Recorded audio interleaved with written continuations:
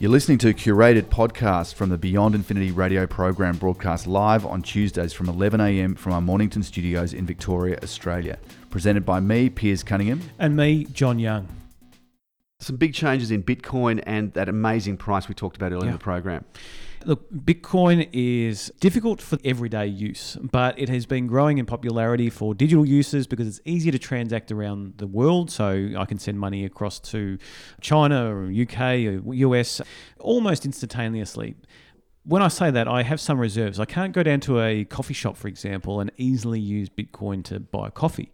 If I tried, the coffee would be made and I would have already drank it before the actual transaction has been sort of approved. If I send you money, that has to go through a bit of a chain or gets authorized. So it gets ticked off. It basically says, yes, your Bitcoin is valid and yes, you want to send it to this person. So we accept that.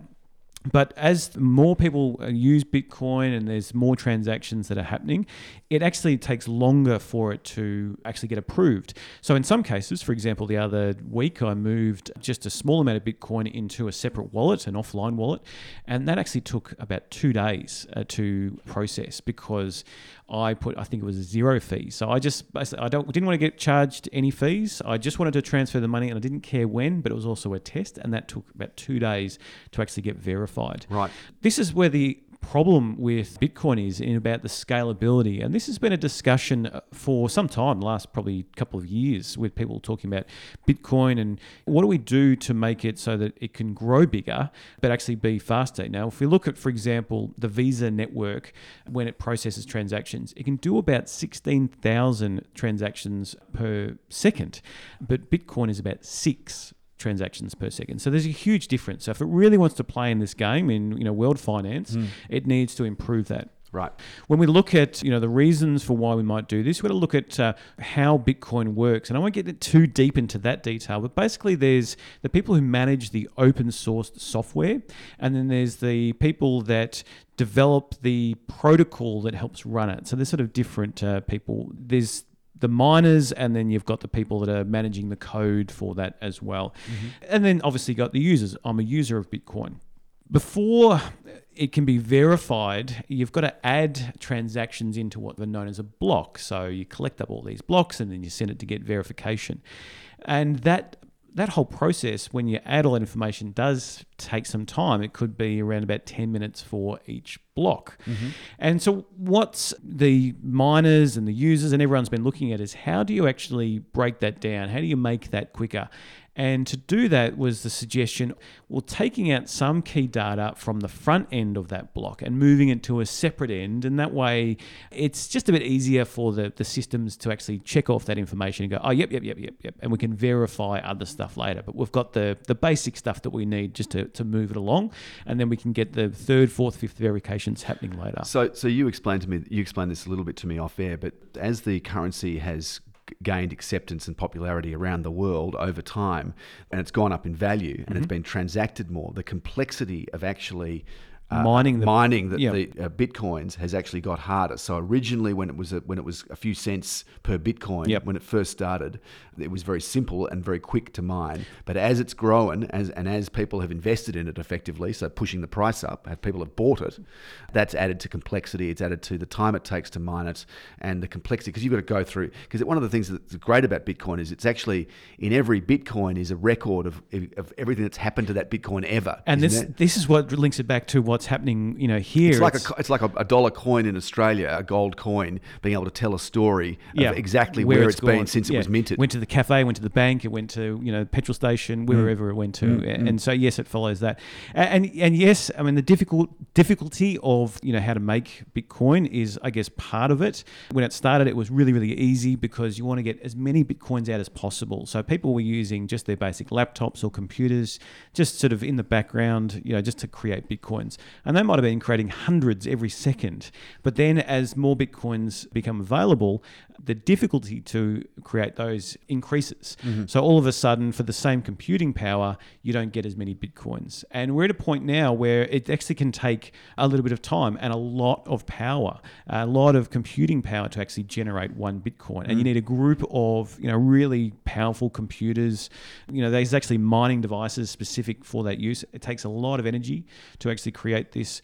But that is only sort of the process of creating Bitcoins. Now we're looking at what happens when you want to spend it, because if the Bitcoins are available, like I've got Bitcoins in my wallet, and I want to transact in the real world or even in the digital world, I want that to be happening quickly. I want some surety that if I send it to you, you're going to have it straight away. Ransomware is where Bitcoin is heard of a bit at the moment. If you want your data released back to you straight away, you don't want to be waiting days or weeks even for that to come back. You want that to happen now. Or if you want the cafe or the petrol station to adopt Bitcoin, then it needs to happen almost instantaneously. The traditional or the classic system of Bitcoin won't be able to accommodate that. So this is where there's a solution which is called SegWit, and that's because of a segregating witness from the block structure. It's just a term that has been adopted by the Bitcoin community. What it allows for is it allows the block to hold more transactions. It means that the transaction fees go down. So every time that you make a transaction, there is a fee that goes with that. And even if I send you $1, I don't want to be paying 50 cents or $1 or $2 to the miner or to the people that are processing that transaction. I want to keep those down. The reward for the mining of the block will actually go down as well with the SegWit option. And this new structure will actually allow for a new network called, it's a Lightning Network, and this will allow for micropayments to be processed instantaneously with any fee. So this is actually, the SegWit is the preferred option, I guess, and this is where users are backing this option. But the miners, they don't want to miss out on the fees. So they're saying, well, why don't we increase the block size? People talk about a block size, and when that gets verified, it can only come in as a certain size, and that historically has been 1 megabyte. So every megabyte that comes in, that needs to be verified by all these different networks, and then the next megabyte comes in. And the miners are saying, well, why don't we just up the megabytes to 2 and double that size, and that way, we can process more, per block. That creates problems of its own because there are no backward compatibility. So you can't, once you're in this either new system, you can't then go, back to the old system. So this is where you kind of get orphaned. This is why there was what's known as the fork. There was the choice. You either stuck with the preferred method for the users, which is SegWit, which as I talked about before, or you go with the miners' proposal, which was known as SegWit 2x, or it's also called MASF, or more popularly known as BIP91. Don't worry about the terms. They're just terms that the miners and Bitcoin users have created. So this is what was happening in the last couple of weeks. There was the talk about who's going to go what direction, where the wallets are, who's going to adopt what technology. Are you going to go the SegWit path? Are you going to go the BIP path? A lot of the wallets and the different exchanges were saying, well, we're going to stay with SegWit. We think that's the better method. And there were some that were saying, no, we're going to switch to the new system. And the concern was that if you held Bitcoin in the ones that forked away from that, then you would be stuck in that system, you'd be orphaned in that system, and you couldn't spend your Bitcoins back in the original or the other chain. So you would have a situation essentially where you've got 2 versions of Bitcoin running, and that's what's happening now. There's 2 versions that run, and you can't spend Bitcoin from one in the other.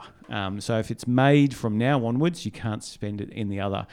Although there is a bit of a trick that maybe you might be able to spend old Bitcoins in both systems. Most of the miners, most of the different exchanges, most of the networks, and particularly users have favoured the SegWit option, and it appears as though there's now a surety in the system going down that path, which does seem to be a better way to solve the problem, and we'll probably see either a dying out or just a sort of an orphaned little small enterprise, which is the alternate system.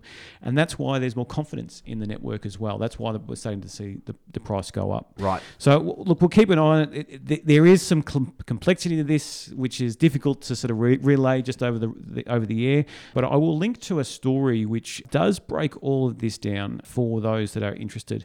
But if you have a wallet, if it's a cloud wallet and you have Bitcoin, I just go in and log in and just check your balance, make sure that it's all fine, maybe check to see what system that you're using, whether it's the SegWit or the BIP91 system. look, I don't know, I think you're stuck. If you hadn't moved, you're stuck. But if you had all your Bitcoins in an offline wallet, it shouldn't matter either way. You should be fine. But we'll post some links to the show notes. I mean, obviously the market has accepted that pretty well, because you saw that massive spike cracking 4,000 Australian dollars for one Bitcoin. I mean, God, you know, I can remember when it was it was under 500, it was $250 or something, you know, not that long ago, 3 or 4 years ago. Yep. If people had got in then, Well, think about it now. If you buy now, what's it going to be in 5 years' time? Are we going to look at $10,000 Bitcoin, $50,000 Bitcoin? Who knows? Where's it going to go?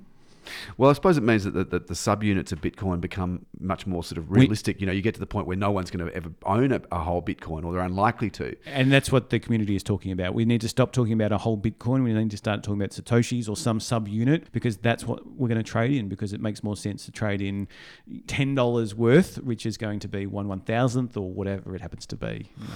Has anyone confirmed who the actual inventor of Bitcoin is at this stage? Satoshi Nakamoto, I think his name is, but no one knows. It's not that other guy, Craig Williams. Okay. What was his name? Craig? From Sydney. Yeah, it's not him. Thanks for listening. And head to beyondinfinity.com.au for the best bits from the live show, or to connect with us on social media. We welcome your feedback and suggestions for future shows.